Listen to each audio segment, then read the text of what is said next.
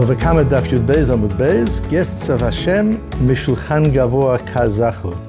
A lot of the suffering and the discomfort and the pain in our lives comes from disappointment, from expecting something that doesn't come to be. So how would it be if we learned how to manage our expectations in such a way that we don't get disappointed? And how much suffering we could alleviate if we could do that. And that's what this piece of Gemara is going to enable us to do. It starts with a Mishnah back on Daf Tes, Kol shechavti b'shmirato echsharti et nizko nechasim she'en bohem me'ilah. The Mishnah on Daf Tes talks about categories of property which are subject to the laws of Nezikin that we are discussing. But if you damage somebody, then these laws apply. You damage somebody's property, then these laws apply. Which property is that? One of the qualifications is that it is property she'ein bahen me'ilah, where the laws of me'ilah don't apply. What are the laws of me'ilah? The laws of me'ilah are the laws that apply to certain property that belongs to the Beis HaMikdash, that belongs to the temple. And if we use those for our personal benefit, then the laws of me'ilah apply. To objects to which the laws of me'ilah apply, the laws of Nezikin do not apply. There's a different set of laws. Says our Gemara, Nechasim she'en bahem me'ilah, me'ilahu delet behu. So that means there's a category of property to which the laws of me'ilah apply. So for example, if I donate my car to the Beis HaMikdash, then that becomes, now it belongs to the Beis HaMikdash. If somebody uses my car for their own private use, that is me'ilah. A person dedicates their animal to be a korban. If somebody then uses that animal for their private use, that is me'ilah. But there seems to be a subset. The Mishnah doesn't say anything that belongs to the Beis HaMikdash, anything that is hekdesh. The laws of Nezikin don't apply, implying that there are things that are hekdesh, that belong to the Beis HaMikdash, but the laws of me'ilah don't apply, and in such cases the laws of damages would apply. So what is that narrow group of objects, of property, that belongs to the Beis HaMikdash, but the laws of me'ilah don't apply to it? That's what our Gemara is asking.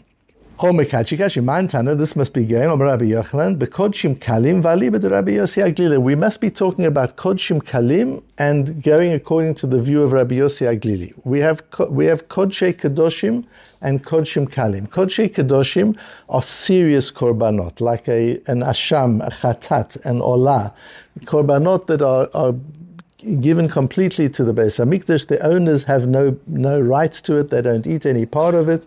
Those are Kodshei Kedoshim. Kodshim Kalim are sacrifices that the owner enjoys the meat as well, not only the Kohanim or the Mizbeach, such as Shlamim. Person wants to bring a korban just feels good, and he wants to bring a korban. That's a korban shlamim, and he and his family can eat from that korban. A korban todah, a person wants to give thanks for something, he can bring a korban todah and he can eat it. Bechor, Ma'aser Sheni, korban Pesach, these are korbanot that the owners get some benefit out of, and they're called kodshim kalim. In the case of kodshim kalim, Rabbi Yossi Aglili, Amar Mamon Ba'alim, who it belongs to the owner, although it's being given over to the Beis HaMikdash for the purpose of being sacrificed, but financially the ownership of the object still is in the hands of the owner. And he brings a proof from that from the pasuk. Asks the Gemara, V'atzanan ha'mekadesh b'chelko ben b'kodshei kedoshim ben b'kodshei kalim eina mekudeshet. If a man uses his portion of kodshim kalim, so he wants to bring a shlamim, so he's entitled to all of the meat except the chazeh and the shok, which goes to the kohen. All the rest of the meat is his. He takes a parcel of this meat and he is mekadesh a woman. He calls a woman to a chuppah and he says, Harei at mekudeshet li bevasar zu kedat Moshe v'Yisrael. You're mekudeshet with this package of meat. We'll have a lovely barbecue together, but it belongs to you. Eina mekudeshet, it doesn't work. Why? Because it's not his meat. Lema delok Rabbi Yossi Aglili. Does that mean that law is not according to Rabbi Yossi Aglili? No, says the Gemara, Afilu Tema Rabbi Yossi Aglili. Ki amar Rabbi Yossi Aglili michaim. When did Rabbi Yossi Aglili say that this belongs to the owner? That's before the animal is slaughtered for the purpose of a korban, for the purpose of a sacrifice. The animal's still alive. He said, this little lamb, my pet lamb, I'm giving as a korban. I'm going to bring it to Shlomin. At that moment, it's already dedicated to the Beis HaMikdash, but it still belongs to him. Aval Achar shchita, but once it has been slaughtered in the Beis Hamikdash for the purposes of a korban, afilu Rabbi Yossi Aglili modi. Even Rabbi Yossi Aglili says that's no longer his. Now you can't take your piece of the meat and go and be mekadesh a woman because it's not your meat. Why? Dechi kazachu mishulchan gavoa kazachu. Because although you're allowed to eat the meat, you eat the meat as a guest of God, not as in your own right. It doesn't belong to you. You're not eating the shlomim because it belongs to you. You're eating the shlomim because God invites you to his table. There's a very controversial Rashi where Rashi says it's not only the Kohen that gets the right from God, that is a guest of God. So again, the owner has a lamb. He brings the lamb as a korban shlomim. The Kohen shechts the lamb, slaughters the lamb, sprinkles the blood on the mizbeach, and now divides the lamb. The chazeh and the shok go to the Kohen, and the rest of the meat goes to the owner. The Kohen, who's he getting that meat from? Does he have to say thank you to the owner? No, he does not have to say thank you to the owner. He doesn't get it from the owner. Hashem gave him that. The owner has no choice. The owner can't decide not to give it to the Kohen. It belongs to the Kohen. Where does he get it from? It's a right that he has in the Torah. And that's Mishulchan Gavoa Kazachu. What about the owner? So Tosfos says the owner was his all the time.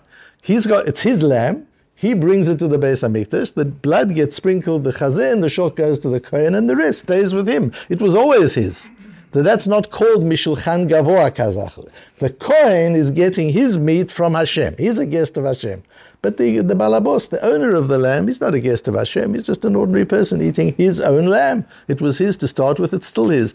That's how Tosfos and Tosfos Rabbeinu Peretz learn the Gemara. But Rashi doesn't learn it that way.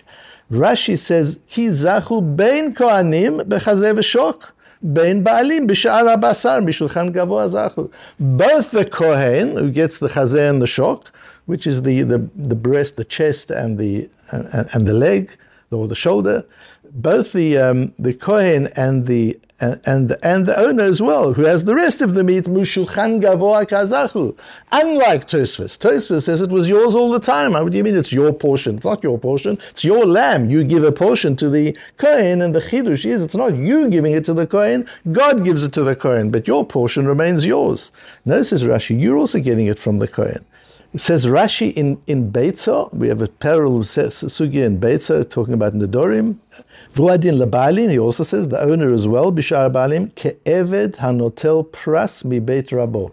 This is like as a servant who is offered a piece of the meal by the master. The owners you're working in your master's house, and he's having dinner. He says, sit down and join us. It's not your dinner. You're eating at the owner's, at the master's table. You're eating at the table of the balabos. So here too, both the Kohen and the owner of the lamb, when they're eating from this korban, are eating as guests of the balabos, of guests of the master of the house. The master of the house is Hashem. Explains Reb Nochem. I've introduced Reb Nochem to you before. Reb Nochem was the Rosh Yeshiva of Mir when I was there, son-in-law of Reb Chaim Shmuel Levitz, and he was in Mir in Europe already, a Talmud of Reb Baruch Ber and of Reb Elchanan Wasserman, of Reb Shimon Shkop, one of the people who bridged the previous generation to ours, the pre-war generation to our generation. So he was just one of the important, there was a young group of Rosh Yeshivas at that time. There was Reb Nochem in Mir, there was Reb Shmuel in Ponevezh, and there was Reb Elia Mishkovsky, was my Rosh Yeshiva in Kfar Hasidim. They were considered a group of younger Rosh Yeshivas that just bridged. They learnt in Eastern Europe from the Gedolei Achronim in Eastern Europe, and they brought the Torah to Eretz Yisrael. They all died very young, peculiarly. I was just fortunate to be able to know them all. And to learn Torah from all of them, especially from Reb Elia Mishkovsky. So Benochem says here, Kavanat Hagmar de la'achar shchita de hukrav hakorban legavoa zachar be'gavoa. After the animal is shechted, Hashem gets the rights to it. So to say the temple, the Beis Hamikdash gets the right. Ufakah hadin mamon ba'alim. And from that time onwards, this animal no longer has a human owner. But the owner and the Kohen are allowed to eat. How can they eat? That's not a financial law of ownership. They own nothing. And that's why the laws of damages don't apply. They have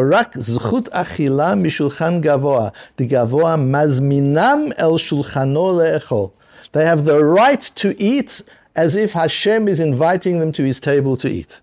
So you see that idea expressed very clearly. That's what happens with that korban. So what do we do with Tosfos and with Talmidei Rabbeinu Peretz? They say, but this was always the balabos. I understand the Kohen is getting it from Hashem. The Kohen is sitting at Hashem's table. But the owner, it was his lamb. He bought the lamb. He raised the lamb. He paid for the lamb. He fed the lamb. It's his lamb. What do you mean he's getting it from Hashem? This is his. Explains Rabbi Yoshe ber Soloveitchik, B'kivan sheyesh mitzvah bechefza shel hakorban v'chelek habalim sheyochal kemitzvato. There are still certain halachot that apply to the owner's portion. We see it in Masechtas Zvachim and Ezer Mekomen, which we say every morning. And we say Shlomim are Kodshim Kalim. And what is the laws of Kodshim Kalim? It's in our Siddur every morning. Shchitatan b'chol makom ba'azara. They can be shechted anywhere in the temple.